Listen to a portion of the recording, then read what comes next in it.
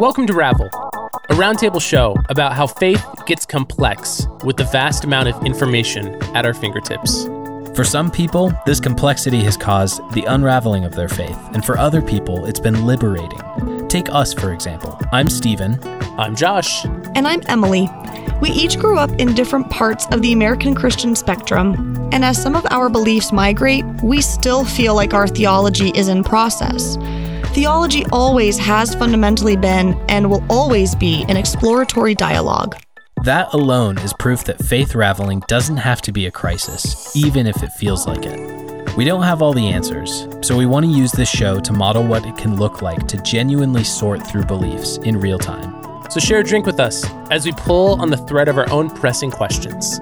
Thanks for listening. You know, Josh, I was thinking the other day, one of my favorite artists, may he rest in peace, Meatloaf, has a great song out there. 2 out of 3 ain't bad. And that's true in this case, but really, we need Stephen. We are not complete without him. So luckily, this is our last rerun week. So I'm happy, but I also am very curious to know, what is the episode that we're going to be listening to? You know, that is a great question, Emily. And I must say, I agree with you that 3 out of 3 is better. So we are presenting the episode that originally aired as our 6th episode, The Heretic in Our Midst. There's a lot of going on. I apologize about that, people. But I promise the episode is much better than me lisping over here. And Steven's in it, which makes it even better. Enjoy. Hallelujah. Oh. What's Josh drinking? That was some good slurpage. I'm drinking a limoncello LaCroix. I heard it described as if you took a LaCroix and threw it through the Italian countryside. Okay. It tastes like vanilla and lemon. It's really weird. Oh, that's very descriptive. Yeah. What about Emily? What's Emily drinking? I'm drinking my go-to of British blend with honey and milk. Oh, a honey and cream tea. I love it. Is that hot or iced? Hot. Today it's hot. There you go. What about you, Steven? I'm working on a little bit of apple juice and some water. I had a full day of podcasting today, so I'm just trying to keep care of my voice. You know, you get it. Excellent. Excellent. I was curious to ask you guys what you're currently reading. Besides the Bible? Yes, besides the Bible, Pastor Emily. Read. Jeez. I feel like a heathen. I don't remember the last time I actually read the Bible directly. It's been a little bit, not gonna lie. Okay. Should that be an episode where we discuss that? No, I'm just kidding. Josh. No judge. No judge. Next up on my docket, I just finished Harry Potter. I've been trying to balance between some thinking books and some non-thinking books. So the next up on my docket is this book called Just Faith. The subtitle is Reclaiming Progressive Christianity. And it just came out. I don't know what to think yet. I'm excited to read it. It looks good. Are you reading anything besides the Bible, Emily? I am, yes. I just finished Lord of the Rings for fun. Nice. I'm trying to do this thing where I have a balance of reading for work and reading for fun. And so my next book will be reading for work, but I'm going to be reading some Greek translations of the Old Testament, the Septuagint. Oh, wow. To kind of brush up on my Greek. Yeah. Okay. Right on. Well, I'm cracking into a workbook myself. My office just ordered a bunch of copies of Leaders Eat Last by Simon Sinek. Oh, yeah. And so I've been kind of digging into his TED Talks, preparing to really dig into the book. Because we kind of choose books in our office that help us set the tone for what kind of office culture we're after. And I got to play a hand in choosing this book, and I'm so excited about it. I've been digging into his TED Talks, and in the book, he talks a lot about how the different feel-good emotions that the brain produces for us. He talks about serotonin, endorphins, dopamine, and oxytocin, and he actually breaks them down into here are a couple that you can basically satisfy yourself, like endorphins and dopamine can essentially be like satisfied on your own, right? Like endorphins help mask physical pain, so you get like a runner's high from it or something. Right. And then dopamine is like when you achieve a goal or like check something off a task list, or you get a ding on your phone, or you have another drink, or, you know, like dopamine is the dangerous one that can be gamed into social media apps and all that. But that's kind of why, but that's kind of why he defines it as like a selfish chemical. Whereas he talks about how serotonin and oxytocin are like the communal chemicals. And I was like, oh, I've been talking about community and the benefits of community. And this is so cool to dig into, right? So like serotonin being kind of like the leadership chemical, where this is where we get like senses of pride, self-confidence, recognition, status. This is like parent-child relationship, boss-team member relationship. Like recognition is kind of what gives us serotonin, and what it does is helps us kind of arrange ourselves into hierarchy, whether that's more structured, like, you know, the boss to the team member, or if it's less formal, where, you know, there seems to be just like a charismatic leader to a group that just ends up having to like shoulder the responsibility of acting like the alpha, because we've all determined to like give him the most recognition. So like the people with the most serotonin in a group tend to be like the natural leaders of that group, which has been interesting. That's interesting. And then oxytocin, he's talking about how this is like the trust and love chemical, and how we get it like from physical touch, and we get it from deep moments of connection, like in conversation. If somebody trusts you with information about their life or about their circumstances, like it helps us feel safe inside a group and in relationship. And what I loved about it is that you can get oxytocin by simply witnessing another act of love and trust out there. So like if I watched Josh and Emily give each other a hug, I get oxytocin from that. Oh, isn't that wild? I bet there's some studies out there about like getting oxytocin from the shows we watch, like not just dopamine, but oxytocin. There's got to be something. I believe there too. it. Oh, well, and that's what I term like the quote, "This is how things should be," unquote feeling. Like, an Enneagram 1. That's me. Like, I feel like I can tune into, oh, this is how humanity should be behaving. Like, oh, that's so good to see like a pure act of trust and love or connection, or, you know? Yeah, absolutely. I wonder if we would tie oxytocin. Does he mention anything about oxytocin related to like celebrities and like relating to either like someone's death or like someone's life transition, like someone that you don't actually know? Oh, interesting. Because I bet that could be wrapped up in there too. I don't know if I've pulled that, but so like to bring it to current events, like, is this kind of what you think you might be feeling with the passing of the notorious RBG? Oh, I think a lot of people are feeling that. Or like people were definitely feeling that with Kobe Bryant earlier this year, or Rachel Held Evans last year. Yeah. Chadwick Boseman. Yeah. I feel like that's kind of a good example of feeling that like love and trust, even like for someone that you didn't have a personal relationship with. Yeah, and you get that excellent warm feeling of like, that person, I never met them. They didn't know I existed in like a existential sense. Like we never met, they never heard my name, but they contributed to my life somehow. Or even like Chadwick Boseman, it's like that guy modeled such a cool superhero, right? And like had such a genuine way of relating to his fans and people he would meet. Yeah, I think there definitely is something to that, especially when we see celebrities acting charitable. Oh, yeah.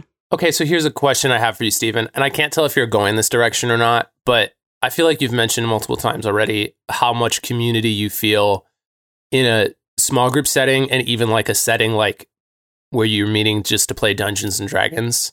Do you make the connection between like experiencing that oxytocin like with other people? And are you like trying to relate that to community? And do you feel like that's why you find community in that space, even if it's like not specifically religious?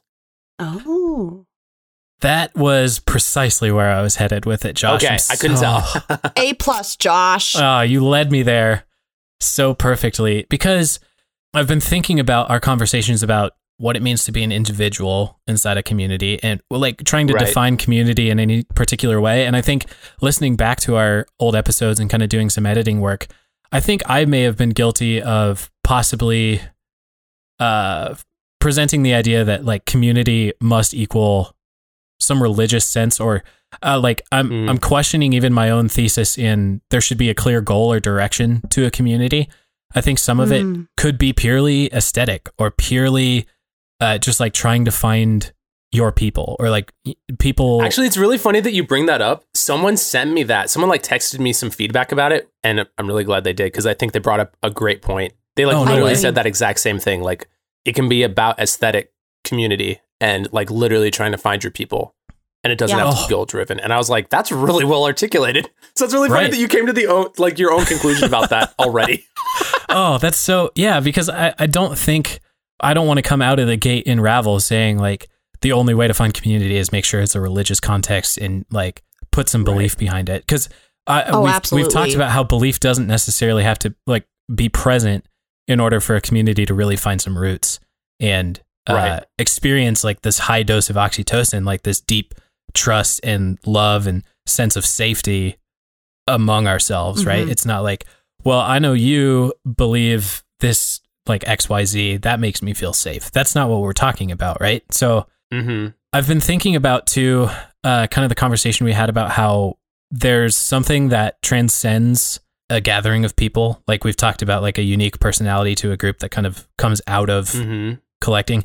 And it every time it makes me think of Rob Bell's talk, Everything is Spiritual, and how he kind of relates the spiritual world. Well, first of all, so his brand new book is Everything is Spiritual, based on these themes. And he's like, of course, everything is spiritual. Like, why do we have to delineate? Saying something is spiritual means something is not. But to him, it's like, no, everything is. And the way he pulls that thesis is essentially he recognizes whenever you put component parts together into the next level of matter or the next level of community, group, whatever, something new comes out of it. So he talks about how quarks combine for atoms, molecules, cells, bodies, communities, like, and it kind of pushes all the way up into it. Like, collect enough cells together and it makes a human being. What is the thing that arises that we call consciousness? And if that's not spiritual, what can we call spiritual at that point? So taking his thought experiment further, I was thinking about how, so like we get an individual, which we've talked about, and then plus one, and this could be like plus a spouse, best friend, or a parent relationship. You have two people, and now there's a space between you that you get to contribute to and pull out of, kind of like that emotional bank kind of concept. And then more and more people kind of piling together, and you get like a friend group, or what a church might call a small group, or what we would call like a house church kind of concept, like a tight knit version of the macro, which put enough small groups together, then you have like a congregation and a church, like, right.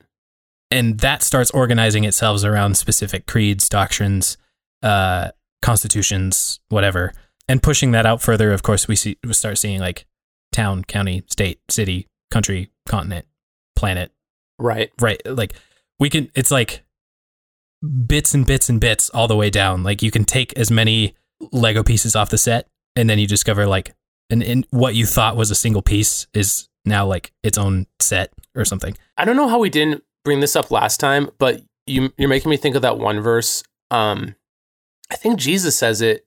It's something like wherever, like there's two or three, like I'm there with them. Maybe it's not Jesus. Do you know what I'm talking about, Emily? Yeah. Yeah. It's when two or more gather in my name. Yeah. That's what it is. Okay. And I feel like what you're kind of getting at here, and I haven't read that book by Rob Bell yet, but I feel like what he's getting at is like the false dichotomy of like the sacred and the profane. At least that's what it sounds like based off of how you're describing it. But maybe like, what I feel like you're getting at, and maybe you're not saying it in these words, but to me, it seems like you're kind of saying, like, even just between two people, like God is there in the relationship because there's like something different there that's not the people. Yeah. Yeah. Precisely. Like there's like a sacred space like between us, like when we're relating to other people, this somehow is not us. And it just makes me think of that verse. I think that brings kind of an interesting light to that that verse, like almost like God is in the space between us. Mm-hmm. God is in the space between us. And what I'm growing to be more convinced of is that the God in the space between us doesn't necessarily have to be addressed.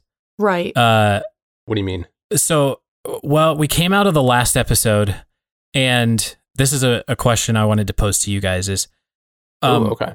Is it in your functional version or functional definition of being a Christian? So if we're going to be able to label someone a Christian, or they get to choose that identity for themselves, does a church expression have to be a part of that? Like, is that an ingredient that must be present for a person to claim Christian or Christianity? Oh, I can't wait for Emily to answer this one. I already have an answer, but Josh, you go first. Josh, you go first. I think. Oh, thank you. I think that question is not equal to, but it is really similar to the question: do you have to read the Bible to be a Christian?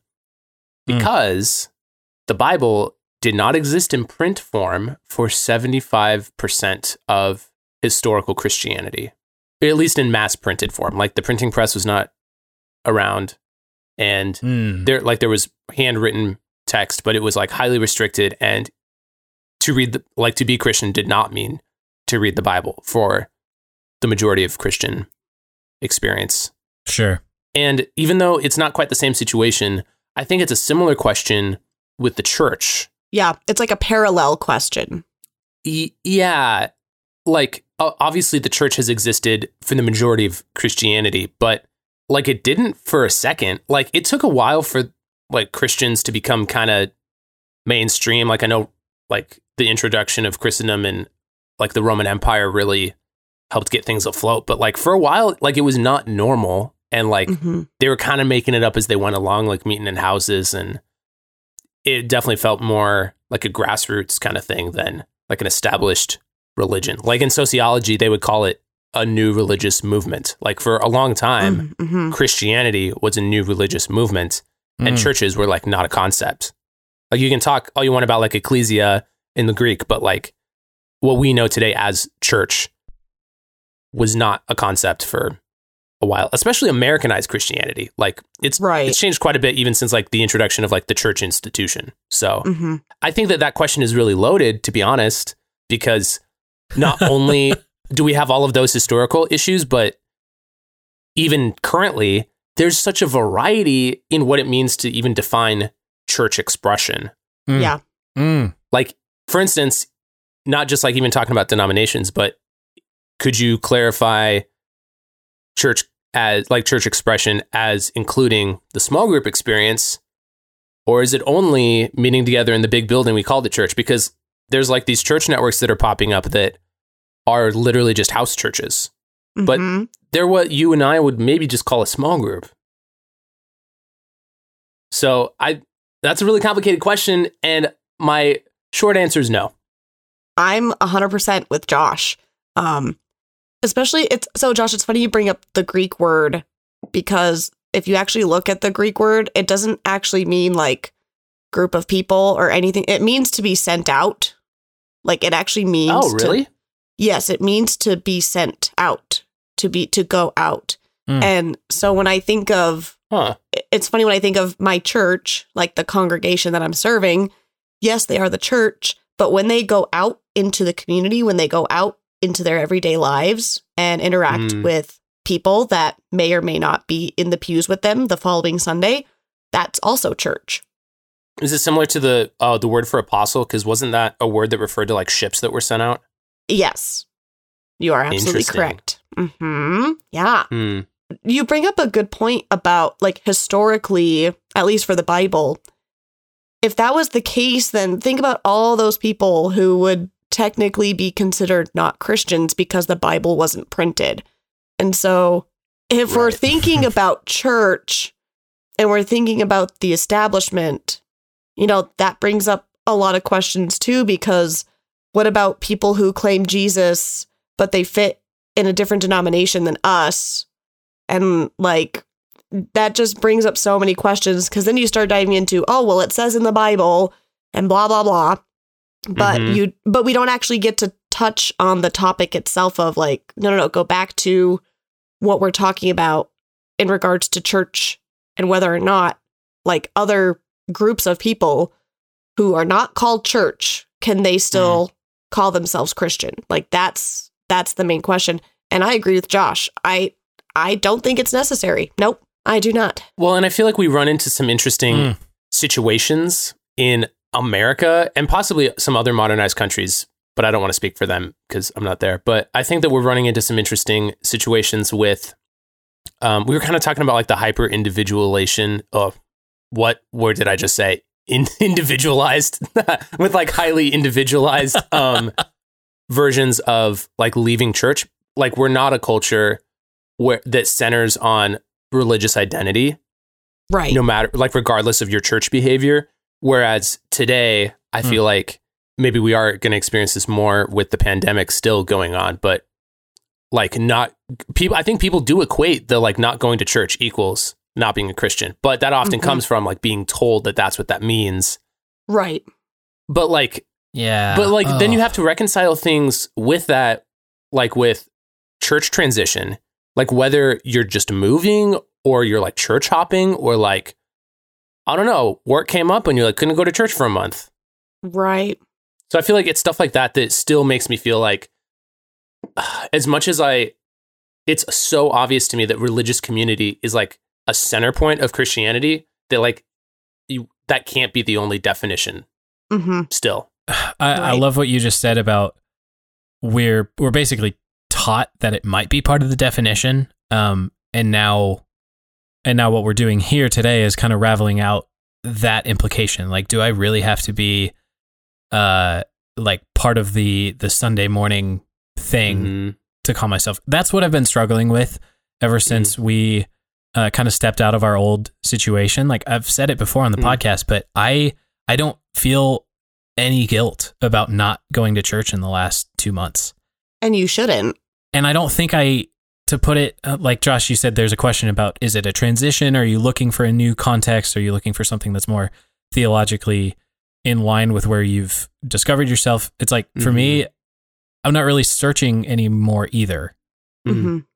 And I think probably what I'm rejecting the most is the boundary that I am starting to see between the small group, like the tight-knit small group setting that upgrades when you put enough small groups together, and then you get the Sunday thing to be sent out by, as Emily put it. I think the boundary between small group setting and congregational setting is where I'm seeing a lot of problematic implications of groupthink. Like, I think the group gets too big so that an individual can't feel like they can do the inner work that they need to do without starting to feel like they're going to get some pushback from people who are trying to demand a status quo. You know what's really funny to me about that is that if we like looked at the biblical arc, the Bible kind of like warns us against that anyway.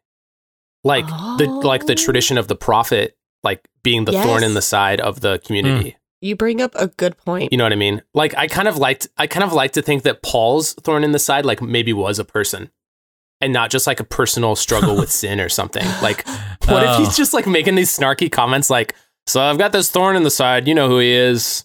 He's like keeping me humble, like making sure I'm not, just like confirmation biasy all the time. That's true. That's a good point. So I don't know. I know what you're talking about, Stephen, but like, it's funny that we've fallen into that trap in the religious context when like it's staring at us in the face in our Bible. You know what I mean? Right. Well, and I think, so you bring up a good point because I think one of the things that I'm noticing in this distinction is that it's your choice whether or not you choose to go. And I think that's the distinction because there are people who may want to go to church and they can't for a number of reasons. Maybe it's work, like Josh had said, or if they're homebound and they aren't actually physically able to go. And so if we were to say, oh, you have to attend church in order to be considered a Christian, that would mean, oh, anyone who's homebound or anyone who's working on a Sunday is not Christian. So I think the fact that, like, Stephen, you are saying, well, I know I can, and maybe not, I should not, or whatever the case may be. It's the fact that you have that choice of saying, no, I'd rather not attend. And so for you then to formulate for yourself, so am I Christian? Like that you're kind of wrestling with, because you have that choice, and are you making the right choice or wrong choice? That's kind of what I'm sensing. Yeah. So what I want to recognize is that it's going to be easy hearing me say that and be like, oh, he's just trying to like lone wolf it, or, because exactly. I don't want to be the guy who's like, you don't need church, you don't need small group, you don't need Bible study, you shouldn't even pray. Like, it's because I'm so convinced that like that hyper individualism is not a healthy expression of what it means to be a part of our Christian faith. Like, there's a community aspect. Sure. I do think that needs to be met. I guess what I'm trying to reject, and what I'm struggling with rejecting, whether that be a weird sense of guilt or shame about it, is I'm trying to reject the groupthink aspect of it, which I think comes across as, oh, he just wants to like go off and do his own thing. And I can recognize that like isolation is deadly in any kind of context. Like even Simon Sinek in the book I was talking about, he talks about how this is why like people who don't have enough of these feel-good hormones, especially serotonin, like if there's not enough serotonin there and you start feeling the rejection from the group and your serotonin levels go down, this makes you depressed. This makes you more likely to fall off the back of the herd. And this is why like the lions hunt the sick ones, the ones that are falling behind and not like part of the group enough. And like, we know this, the Bible even talks about this, is like, we believe that our Messiah understands the necessity to be in a group. Like, this is why he goes and hunts the one sheep over the 99, because the 99 can handle themselves.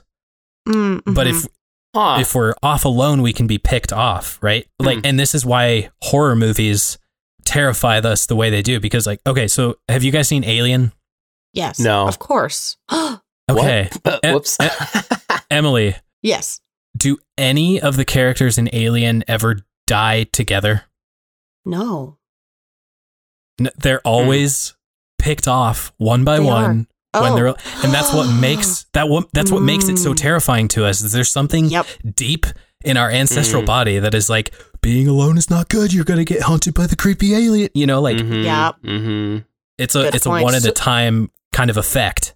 I really liked how you brought up, Stephen, about like the way community functions as like a resource.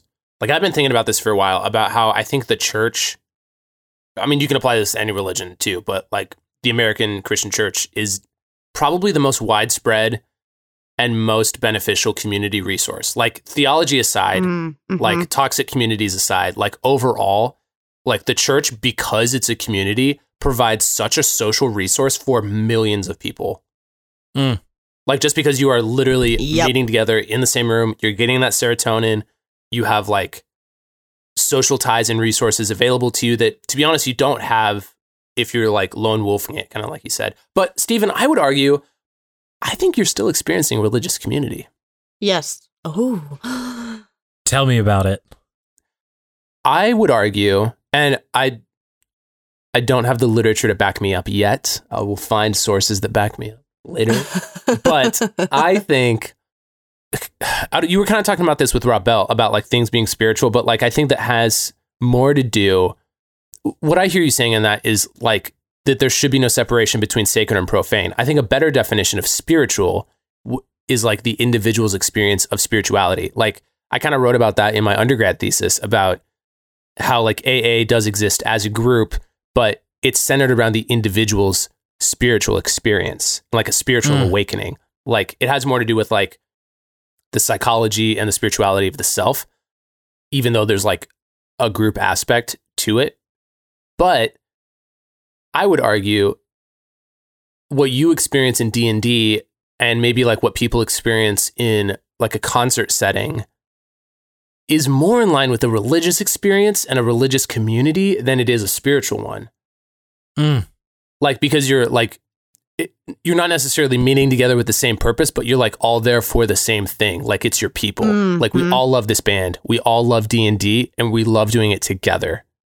And I think that's religious experience. I think it should be considered not religion, but like a religious experience. Yeah, and like I think it would count as religious community on some level, even if it's not institutionalized. Like that's a whole different thing, I think. Right. I think you have a problem with institutionalized religion. Yeah. Not religious experience. I would agree. And maybe the whole problem or the issue at hand was just terminology and trying to find the right naming for the situation. Yeah. Because even though you all gather for D&D, you each individually take something different than the person next to you. Do you know what I'm saying?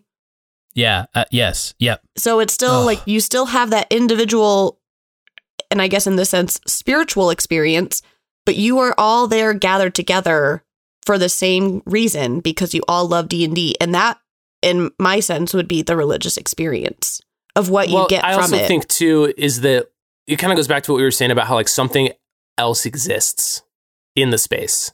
Like at a concert, for instance, like you do kind of experience that like oceanic oneness. Like you could talk about like it being kind of like a mystical experience, like being swept away and like forgetting about yourself consciously and literally just enjoying the moment. But I think more importantly, you experience like a new thing that literally does not exist unless you're like in that moment. Like with us, for instance, like we're each our own people and like we experience something completely different in this podcast space. That's not us. Right. Does that help, Stephen? I feel so heard right now. Oh, it does help. I think Emily, you put your finger right on it and you poked the pressure point and you got it because I think it is a terminology game. I'm so glad you guys have been talking about my D&D group without me. Like you're describing to me what it's like to be in that group and you've never been there. Oh, yay. Excellent. But what I think a group like this does for me is it satisfies the very human and the very real need to be a relational being, and it prevents me from isolating too much, which we've established is dangerous. Sure. But at the same time, it's a small enough group that groupthink doesn't really ever, it's not allowed to happen, right? Like the institutionalized something about it isn't allowed to end up there. Yes, we have a dungeon master who kind of helps us like guide through the story, but there's so much freedom outside of that. It's like we have the guardrails, but then here we go. We can write whatever we want in between here. And I guess if we're making a parallel to like a religious experience, the Dungeons and Dragons rules handbook is more of an inerrant Bible than the Bible is to me. Oh, hey. Because what the rule book says goes, whereas the Bible, like there's so much squishiness to it. Oh, good as in word. like with the D&D book, there's like no room for interpretation. Right. You're like, nope, that's what it says. Like Wizards of the Coast said, this is how their game operates, so we're gonna follow the rules, but express ourselves within the constraints that are brought down to us off the mountain, whatever, like. Oh, I've never thought of it that way, but it is satisfying a deeply religious element of humanity. Like if even considering like sitting around the table, eating a meal together, like snacking on pretzels, making drinks, it's like there's actual ritual to it as well. Oh my gosh. Yeah, I feel like the ritual aspect is also a key component. I feel like that's what makes like a concert experience also, I would argue, a form of religious experience, because there's like a ritual in singing the songs together. Like it's really like the only other place that you would get kind of that like worship experience that like the church has invented, where you're like, we're all singing the same song and it's an experience.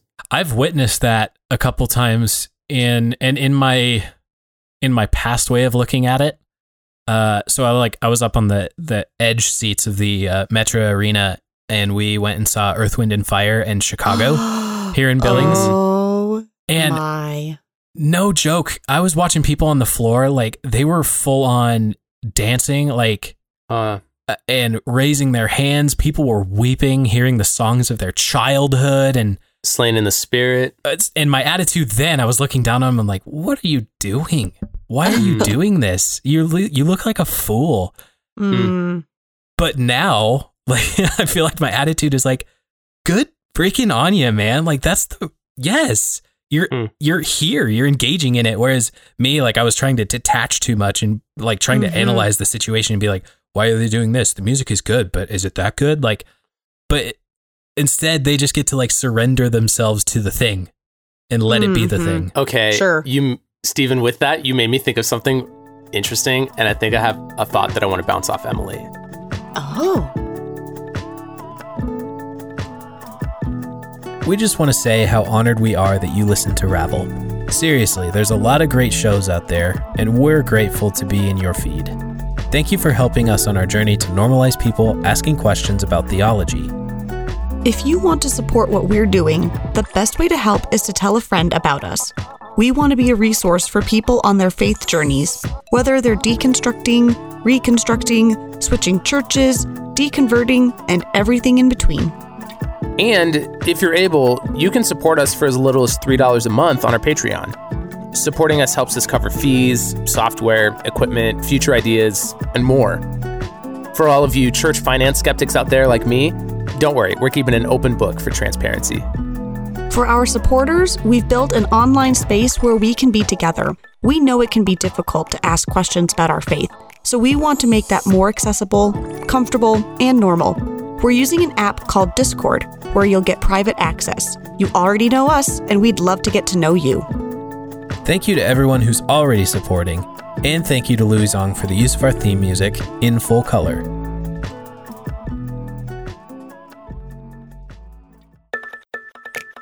Emily. Okay. Yeah. Because Steven's been talking too much. I don't want to ask Steven this question. I'm sorry.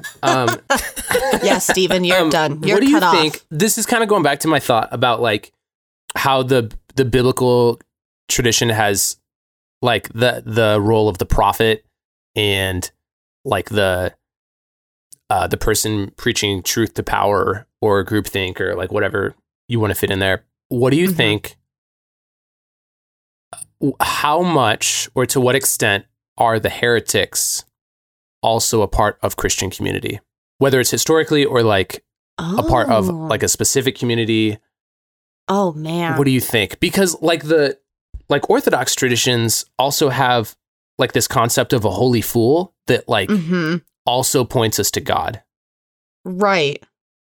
Like they're not necessarily a saint. Like on some level they're ridiculous and foolish, but they point us to God still. Right. Well, and so that's a good question, because if you think about, a heretic, they're essentially someone who's holding an opinion that's at odds with what's generally accepted. And so is a heretic essentially just an institutionalized word for someone who doesn't fit in? Like, right. Yeah. Somebody's questioning the status quo almost. Right. Ooh. Yeah. And so is it really heresy because what they're saying is actually wrong? Or is it just considered heresy because they just do not fit in with the status quo? And the person challenging the status quo is actually trying to create a space of growth and openness to interpretation or belief or whatever that. Oh, Josh. Well, here's a thought. This is my first example that I've thought of. The idea about the oneness of God, like God not being Trinity. Yeah. Like, for instance, the Baha'i faith does not affirm any sort of like Trinitarian or dualistic view of God. They're just like, God is one being, one person. We're monotheistic. And they're obviously not Christian. Like they've like separated themselves. They're like, we are monotheists, but we are not Christians. Right. I wouldn't call that heresy. I would just call that like, that's not Christian. Right. Because they're defining themselves as not Christian. But there's there's movements within Pentecostalism that are not Trinitarian. That's true. Like they are emphatically non-Trinitarian. And I think we actually have to wrestle with that. Like we can disagree and be like, well, like the church historically has been Trinitarian and like we have all of this like backing us up. But like they kind of have a similar belief to Baha'i, but they are like still emphatically, no, we're Christian though. Right.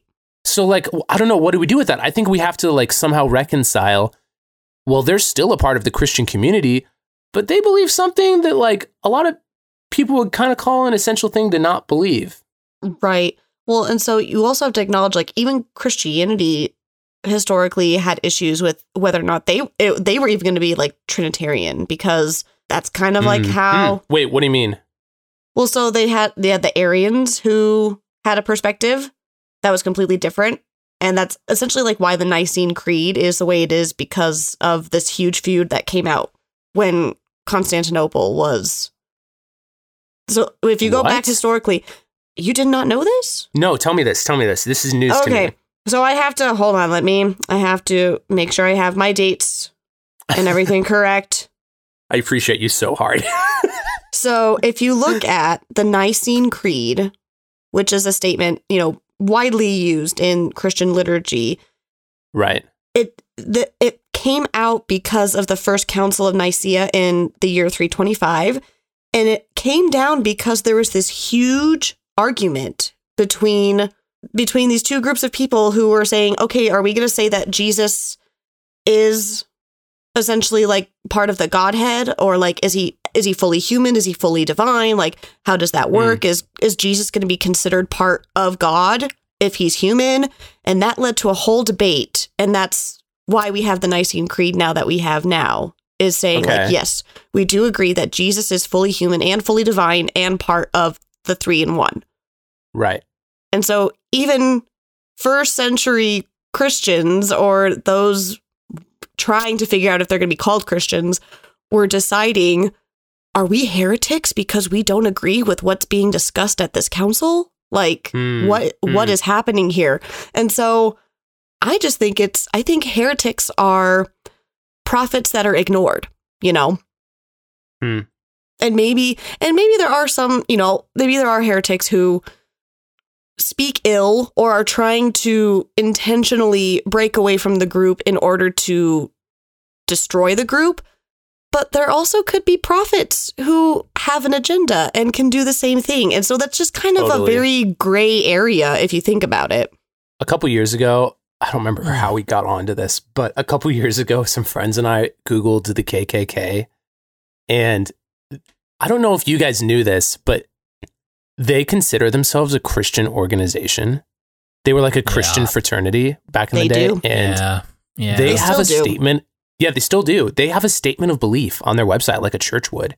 Like, here's what we believe about Christianity, and here's the verses that we find that in. And the majority of that like statement feels like really mainstream Christianity. Like, we believe God is Trinity. We believe Jesus is God's son. We believe the Bible is God's word. We believe this about church. We believe this about sin. We believe, like, it's really outlined, and it doesn't get to racism until like the last 2 points.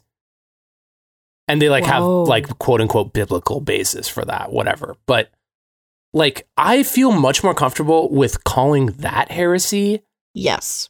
Even though like the majority of their belief, if you like want to call it majority, I feel like you can't apply that to something abstract, I don't think. Even if like most of their like doctrinal statements seem to line up with historical Christianity, I feel like it's a no-brainer to be like, nope, that's not Christianity. Right. Like they obviously don't believe in like God coming to save the world and all people. Well, and so you bring up a good point, because you have to think about so many different theology in the world. And so like the KKK statement would be a totally separate theology from the rest of Christianity. That's when like the question, at least for me, and this is the pastor speaking, I guess, is the theology life-giving? And if so, who is it life-giving for? Because if in the end it's just for the sake of the KKK, like if it's their own agenda, their own beliefs, feeding themselves, okay, not really life-giving. If it's everyone else, like extending from the group, is that life-giving? And if so, like, why do we consider that to be so? I'm in line with you where that would be a situation where they are a heretic because they are trying to preach that they are in line with the rest of doctrines or, institutionalized religion or even just biblical faith, but they are distinctly against the group as a whole, because I don't think the group as a whole would agree with some of their messages. that would be a heretic, in my opinion. I really like what you're saying about like what is the outcome. I feel like that totally goes back to like you will know them by their fruits. Absolutely. Like where Jesus is like talking with those parables about like good fruit and bad fruit, and like you'll know whether or not they're from the vine if they like look like me. Well, and this is where James would come in as well and say faith without works is dead. Like you can give mental assent. Mm-hmm. You can say all the right things. You can say you agree with all the right things. And that's probably what the KKK is trying to establish is like, look at all the common ground we have. We just have a different interpretation. Really, they're just marketing to Christians. Honestly, it's kind of smart. I'll give them that. Yeah. But it absolutely gets down to, but what does it make you act like? And does it make you act like Jesus? Okay, Emily, what do you think about this? I think there's a difference between a group that's obviously non-Christian and a group or person that is a heretic. I don't think I like calling the KKK heretics. I think I like calling them non-Christian. Okay. I think we need the heretics. The people who are like stick in the mud. I'm Christian. I don't know what to think about this. I think it might be this other way. There you go. Okay. I think we need that. You're reserving heretic as a label for individuals? Yes. Mm-hmm. Okay. Well, maybe even a community. Like the oneness Pentecostal example, I think could apply here. Right. Yeah. Or like Gnosticism. Sure. Yeah. Or even like some other views of the Trinity, like partialism or stuff like that. Okay, so I'm going to challenge that a little bit further. Instead of saying please, go for it. Instead of saying non-Christian, saying unchristian, because I think about the other religions and other faith backgrounds that do not believe in Jesus as the Messiah, but in my opinion, and that's even maybe a completely different episode, but I still believe that, you know, they are clearly children of God. It's unchristian, where they are like unchrist-like. They are undoing. Yeah, they are unchrist-like. You know, because I think you can be Christian and be Christ-like. Would you use the word antichrist? Do you think that would apply? Like the antichrist spirit or whatever? Like, yes, if you, depending on how you write it out, you know what I mean? If it's non-capital A and there's like a dash between anti and Christ, because then that's clearly defining that they are anti-Christ, not the antichrist, but negating Christ. I like that distinction, actually. Yeah. Okay, but how would you... So what word would you use then for like the people who like might be the holy fool or like are trying to be the thorn in the flesh of a community, but like in a positive sense, like they're trying to speak truth to power. They're trying to say like, I don't think it should be this way. I think we should be this. Or like, I just have questions about this. And I'm not sure I'm on board with all of it. Like, what would we call those people then? Yeah, Emily, what would you call Stephen? I don't think we can just like discount them because they're like, wait, what did you say, Stephen? I said, yeah, Emily, what would you call Stephen right now? How do we label him? What is he? So maybe that is the question is the issue then that we need to have a label in order to identify someone? Or can we just let their existence be as it is? I just feel like there's too much like writing off of people. Like the church going thing is a great example because I feel like growing up, and I don't want to like point fingers because I don't think I ever got this explicitly, but there was just this attitude of, well, they're not really a Christian because they're not going to church. Like they're unchurched. Right. And I think we just write people off too easily and too quickly. And so I want to get away from that. And maybe that's why I'm like kind of seeking out a label for this, because I think there's a function. I'm raising my hand. I have a label. Please. I see you. So we have non-Christians and we have unchristians. What about de-Christians, where they're like destructing, like they're trying to rethink, they're trying to like deconstruct. So they're a de-Christian. That's a new term that I just coined, copyrighted. Please don't steal it. I don't hate that. Mm-hmm. May I pitch what I've been kind of mulling over in my own brain? Oh, fine. Please. I guess we've been talking long enough. I came to this Ravel recording ready to make the claim that I am post-Christian. Yeah, okay. Or post-church. Now, so I've been researching the post movement, like post dash, whatever you put after that. Okay. Oh yeah, you should explain this because this was really interesting. Stephen was talking to me about this the other day. This is good. Okay, I'm all ears. So what I'm kind of working with, I'm going to draw an example to music first. I am a metalhead for sure. Like if I open Spotify, I'm probably listening to metal music, and there's a genre called hardcore. Like hardcore music, it's clearly defined by a few characteristic like genre flavors. Like this type of guitar tone is used, or like these types of drum beats are used a lot. Even this kind of like screaming is used over like different styles, like in metalcore or deathcore or whatever. And then there is post-hardcore that recognizes its roots back in the hardcore land, but it says we're going to take some of the primary ingredients of those out and see what happens when we bring something new in. Okay. So a band can call themselves post-hardcore by saying, hey, this is like, we're going to recognize our roots and recognize kind of the progression that we're coming out of, like as we learn to express our own sensibilities through our music. But we're also going to try and introduce a couple new things here. We're going to kind of tweak the system a little bit. Okay. So when I pitch I'm post-Christian or post-church, I'm not saying I'm anti, and I'm also not saying I'm no longer. Sure. I'm not like walking away from my faith, but the etymological definition that people have kind of landed on whenever they append post to a word is essentially like past the primacy of blank, fill in the blank.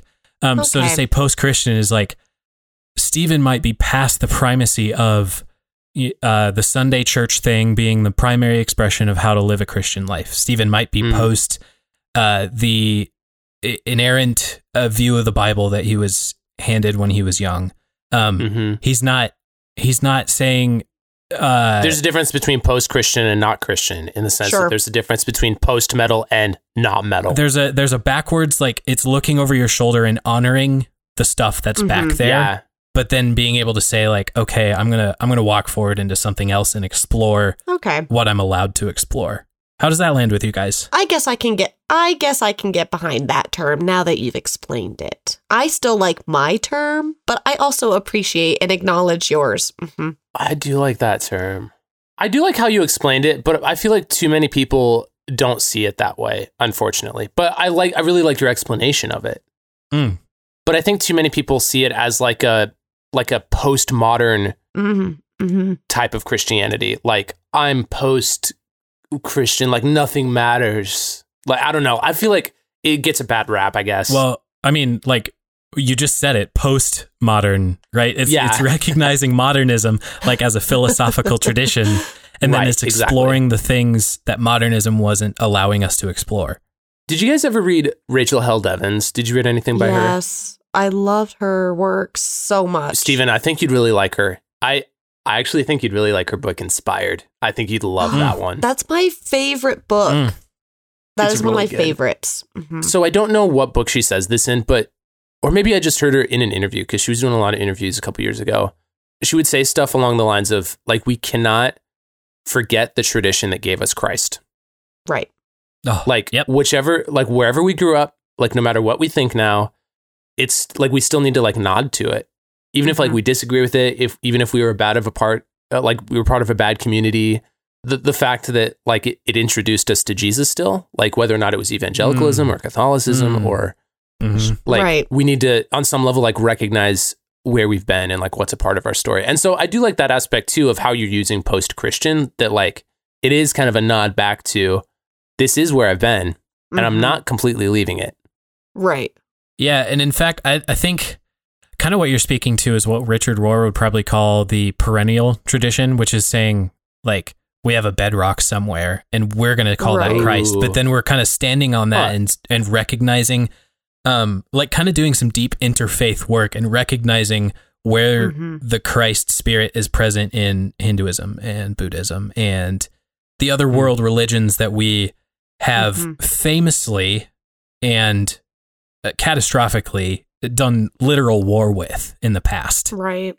And still we're here, and we do have Christ, as Rachel Held Evans put it. Like, we can't forget that. Post-Christian, though, I don't think it's not saying post-Christ either, or anti, or no longer moved by Christ. I think adding the IAN at the end of Christ, that's mostly what I'm rejecting. I feel like I'm trying to reject is like I'm leaving behind extraneous beliefs or practices or approaches to what I was taught, and kind of leaving that behind and trying to get back to like, let's strip the Ianity off of Christianity and see what happens when Christ is left behind. Right? Mm-hmm. Well, and the other hard thing to struggle with is I don't feel like I've chosen this. Like, I honestly don't know if we ever outright choose our beliefs. I feel like beliefs are uncovered and I feel like beliefs are revealed. Yeah. But so as a thought experiment, could you guys tomorrow morning, if I asked you to consciously choose to believe in Pastafarianism and the spaghetti god, could you actually believe that that's the way the world worked for a day? Mm-hmm. I think I could act like it. I'm a decent actor for not having done it professionally. I think I could act it, but I think you're kind of onto something. I think that's a really interesting idea too. And Stephen, do you think that you were predetermined to believe those things that you don't find yourself choosing to believe? Because it sure sounds like it. Ooh.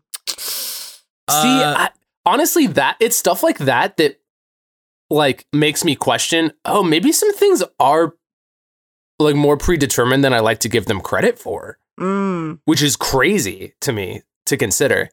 I might say they're predetermined in like a pure mechanics sense. I think given my cultural background, where I grew up, who I was born to, who my specific parents are, the churches I've been to, I think, and like, of course, what podcasts I listen to. Like, I don't think I'd be here remotely had I never started listening to Bad Christian, which some people might say is like, maybe you should have never listened to them. But at the same time, it's like, I think there are so many invisible cultural, psychological forces that kind of do a leading kind of work. Or what it makes me think of is how in the book of Proverbs, wisdom is personified as a she.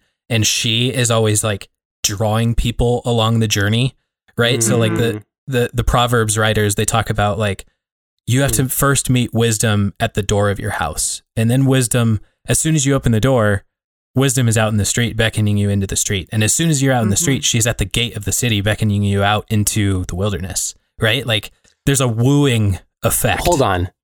Wait a minute. This is like nothing new to me. And I'm like just thinking for the first time, has anyone ever made that parallel to like Jesus as like the way of being? Like Christ is like beckoning, like in the sense that like the Bible doesn't necessarily have all the answers, and therefore like that's why it's a wisdom tradition primarily. Like the Bible is leading us towards wisdom and not answers. And that like therefore Christ is the culmination in that, because like Jesus isn't coming to give us all the answers on a platter. He's like leading us into a new way of being. Has anyone made that parallel with like Proverbs and the personification of wisdom? Not that I know of. I mean, you just did. Just now. Yeah. I know of you. I'm the first in 2,000 years. Oh, man. That's really interesting. I've never thought about that. I like that. Huh. Yeah. I don't know what to do with that. That's interesting. Ooh. Huh. Oh. But, and well, even then, in our very scriptures, we're seeing that movement of, there's the thing behind you. In Stephen's case, it's like congregational church. There's the thing behind you, and wisdom is calling you out the door, it seems like. Isn't that weird? Like, it seems like you've been taught that wisdom is always going to get you in the doors of these places. Well, I mean, that just goes back to what you were saying, Emily, about like the words ecclesia and the apostles' Greek word, just referring to like being sent out. Like, I don't know. There's like so much emphasis in American Christianity on the Great Commission and like being sent, but it's like only for evangelistic conversion's sake, not for this like wisdom's sake. And I feel like that's so different. Well, so Stephen, maybe if you go back to my episode of No Normal People, you can think about, is it free choice or free will? Because there again lies the problem. Are you one where, you are able to choose? Or is it where you are the ultimate source of your choice? Because that's the distinction of free choice and free will. Steven? I'm paralyzed by that question. I don't even know where to start. Okay. There Steven, you go. I hereby declare that you are therefore fulfilling the Great Commission by leaving the church. Yes. You are being sent. Oh, I have Sorry. permission. You could put it in that language. I have permission. You have permission. You have another fantastic. Okay, so there's a community thing that happens in Facebook groups for like other podcasts. You have permission being one of them, Josh, that you and I are a part of. Bad Christian Club, another one. And I'm not a part of that one. I'm not a bad Christian. Oh, that's true. I am. But both communities are specifically geared around, and like they have actual rules in like the Facebook groups that say we're actively working to reject groupthink, and we're going to handle people on an individual basis and like treat ideas with respect, and not just say, hey, there's a status quo to meet here and something to meet. Right. So that's why I find meaning in there. The thing I wanted to say about the D&D group, to bring it back there, is that I think that a small group setting like that, centered around D&D, centered around, I don't know, just like centered around going on art walks, or a community that's... Or a concert, or... Yeah, that's built around like going fishing every week or something. Like, again, not necessarily like Bible study small group, classic, what we think of small group, but I think a group of that size that is small, to put it that way, I think we get to bring it back to all the way like at the beginning of what I was talking about. Like, I think in a group that size, we get exactly the right cocktail of all these feel good chemicals in the brain: endorphins, dopamine, serotonin, oxytocin. And it keeps us in balance. I think we have enough of, we're meeting a goal, or we have a goal, or we're doing something together that gives us dopamine. Endorphins, you feel like the chemical classically is to mask physical pain, but this is why it actually feels good to cry, because it actually helps mask emotional pain too. Right? And then serotonin you get when you have a group and you're trusting each other. People are being affirmed. People are being like praised. Oxytocin is coming when we have trust and love and openness and friendship, and like gathering around a community thing. We have a sense of safety.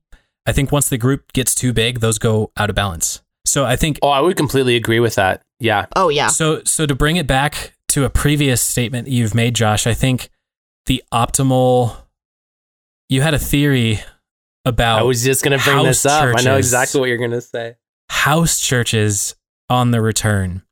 And I think micro communities, I think, are the way that I seem to be seeing and hearing a lot of people our age, maybe our age a little older, this kind of generation. Again, I'm also like putting myself into groups that think like this, like You Have Permission and Bad Christian, but it seems like we're all kind of getting to a place where like we have to shrink things down a lot more in order for anything to be more meaningful than what we're experiencing on a larger scale. Does that sound fair? No, that sounds very fair, but that's exactly why I think we need those quote unquote heretics. Although I'm trying to use that label loosely, because I do think we should not completely identify people with their ideas. I think we should engage with ideas like dissociated from personhood.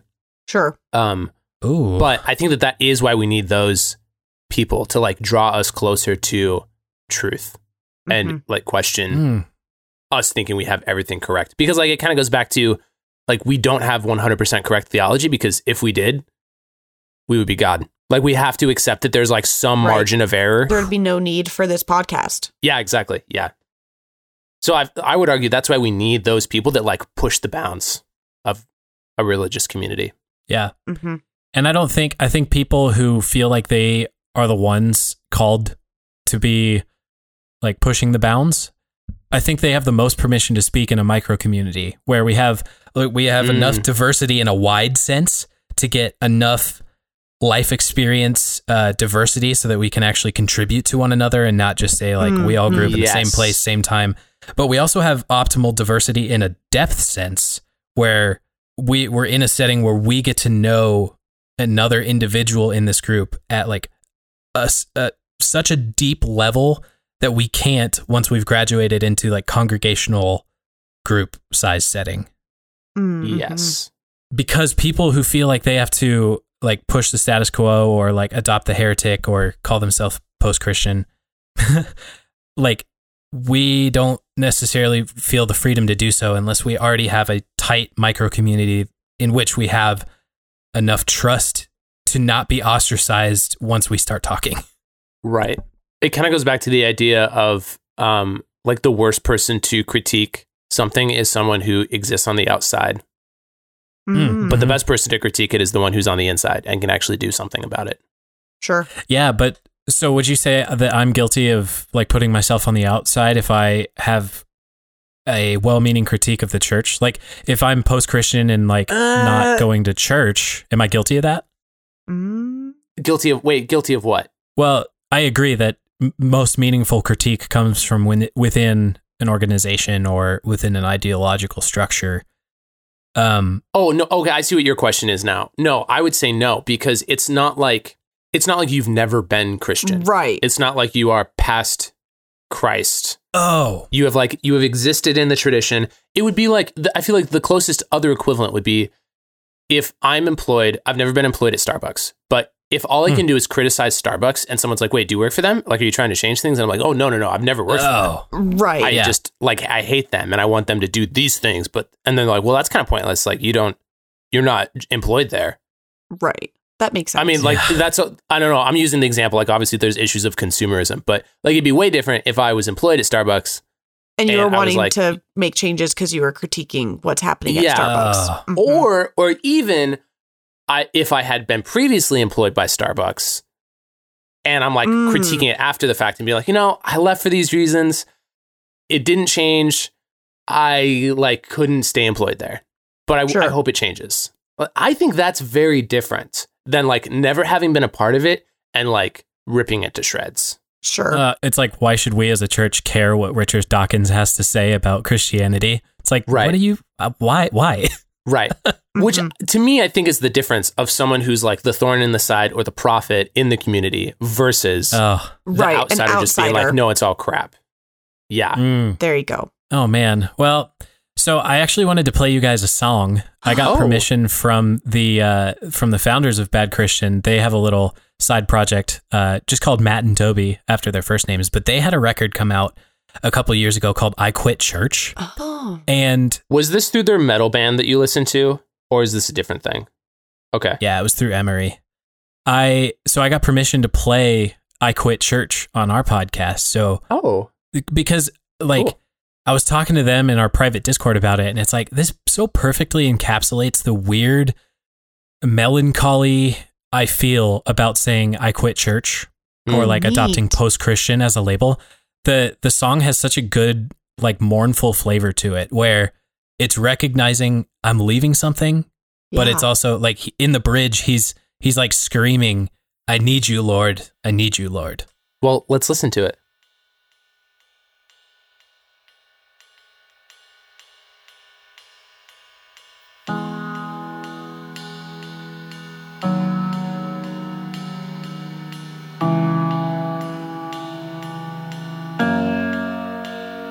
I quit church today.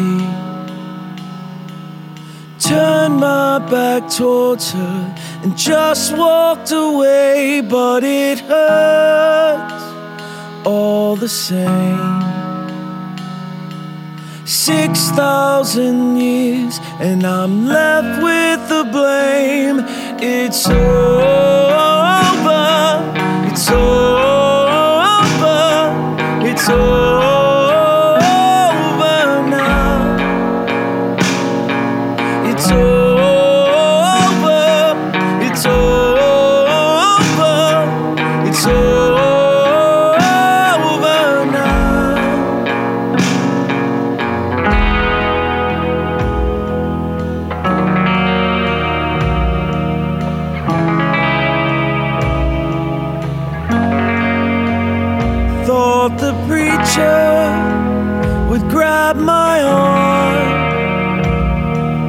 Tell me I was wrong and we could weather the storm, but he never said a word.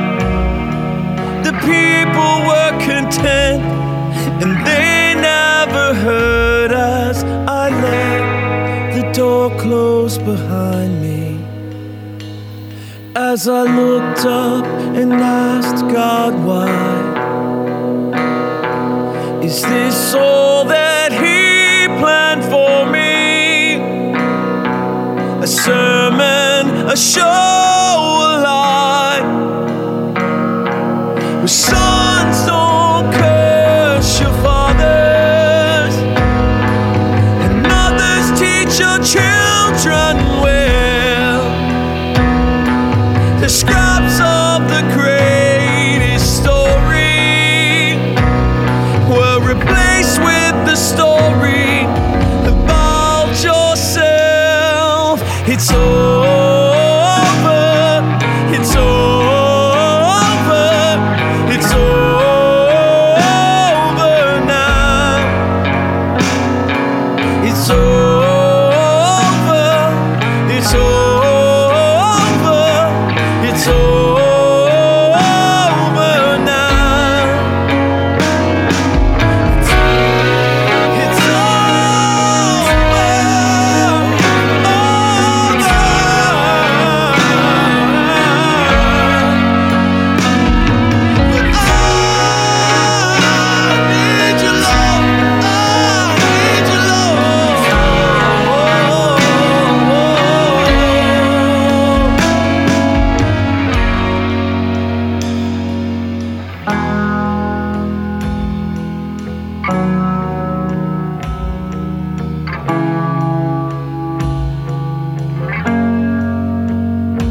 I quit church today,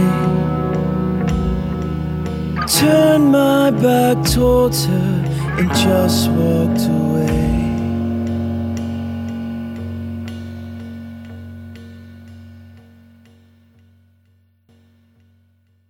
I like that. Yeah. You were right, Stephen. It's very melancholic. It is, yeah. Do you feel like, then, that this song fits you and where you're at? Yeah, I do. Like, even in the storytelling he has going on in the lyrics, like when he said, like, I thought the preacher would grab my arm, tell me I was wrong, and we could weather the storm, but he never said a word. Like, there was part of me that felt like it was way too easy to leave church, and it was like, oh, I guess this it's not part of me anymore. That's weird. So that really resonated, and man, I love the vibe he gives that, because I think that perfectly. Again, kind of what I was trying to say was I don't necessarily feel like I chose this, and yeah, we can have a conversation about whether I was predestined to be in this place in my life, like in regards to congregational church. But it does kind of encapsulate, like it does really well at capturing that melancholy and that sadness. Like, man, there was some really good stuff back there, but it doesn't connect anymore. And I'm sad it's not working for me. Like, I'm almost jealous of the people who are able to say, like, yeah, I go to church every week and I love it, and it's the best thing, because I've been there before, and I'm like, I feel jealous of that kind of sense of security and that certainty in the thing, right? Yeah.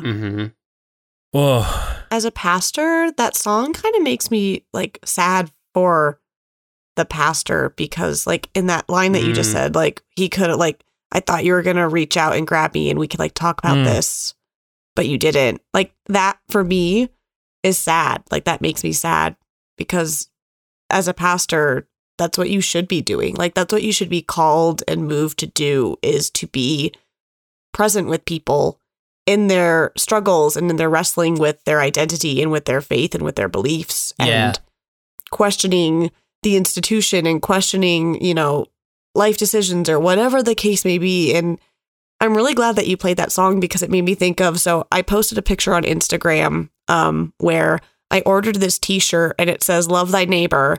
And then it makes a list of who said neighbor is. Is it the immigrant? Is it, a gay person? Is it a person who's, paralyzed? Is it a homeless person? Whatever the case may be. And I had a former classmate from Laurel High School comment, and she had said, you're the pastor that I wish I had. And that just made me think about, like, that's so sad that that's all it takes is to just be present and to say, like, you know what, if you're going to quit church, I, in a sense, will quit church with you if it means being present and walking through this with you, because as a pastor, that's my job is to do that. So I'm really glad that you played the song. I love it. I am too. Stephen, I don't know if this is going to be helpful or not for you, but I've had this analogy for a while about the translations of the Bible. I feel like I've heard people say this, that like whichever translation is the one that gets you to read the Bible is the good one for you. Oh, yeah. like God's going to speak to you through it somehow. Right.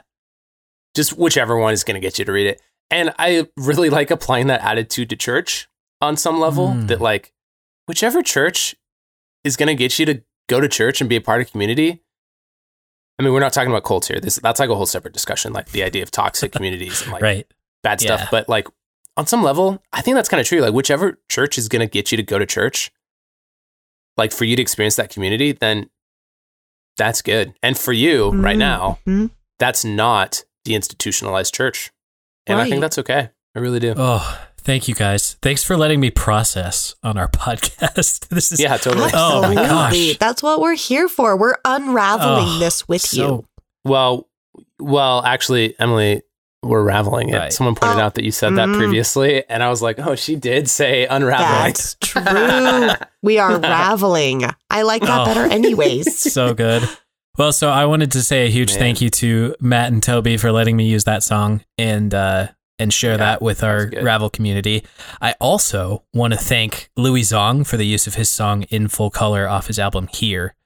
Go get his work on Spotify and Bandcamp, and support musicians in the time of COVID. It's important to everyone that we have music out of this weird period of our life. Also, if you guys want to follow us anywhere, we're at RavelPod. And we post discussion questions each week. We really want people to be able to like be a part of the conversation just like we are. So please follow us if you want to be a part of the conversation. Also, you can find any of our Twitter handles in the show notes if you want to follow any of us personally. Our email is theravelpod@gmail.com if you want to leave us a longer message anywhere. Also, please leave us a review. We were just looking at how many of you have been listening to us, and to be honest, it's kind of blown us away that our downloads are already in the hundreds, and we feel really thankful for that. And we also feel really thankful that you are a part of this with us. So if you'd like us to be found by other people, it means a whole lot to give us a review on iTunes. Emily, would you lead us out?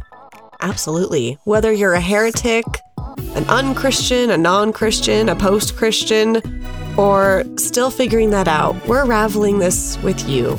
And it's a beautiful journey that we are all embarking on together. Amen. Amen.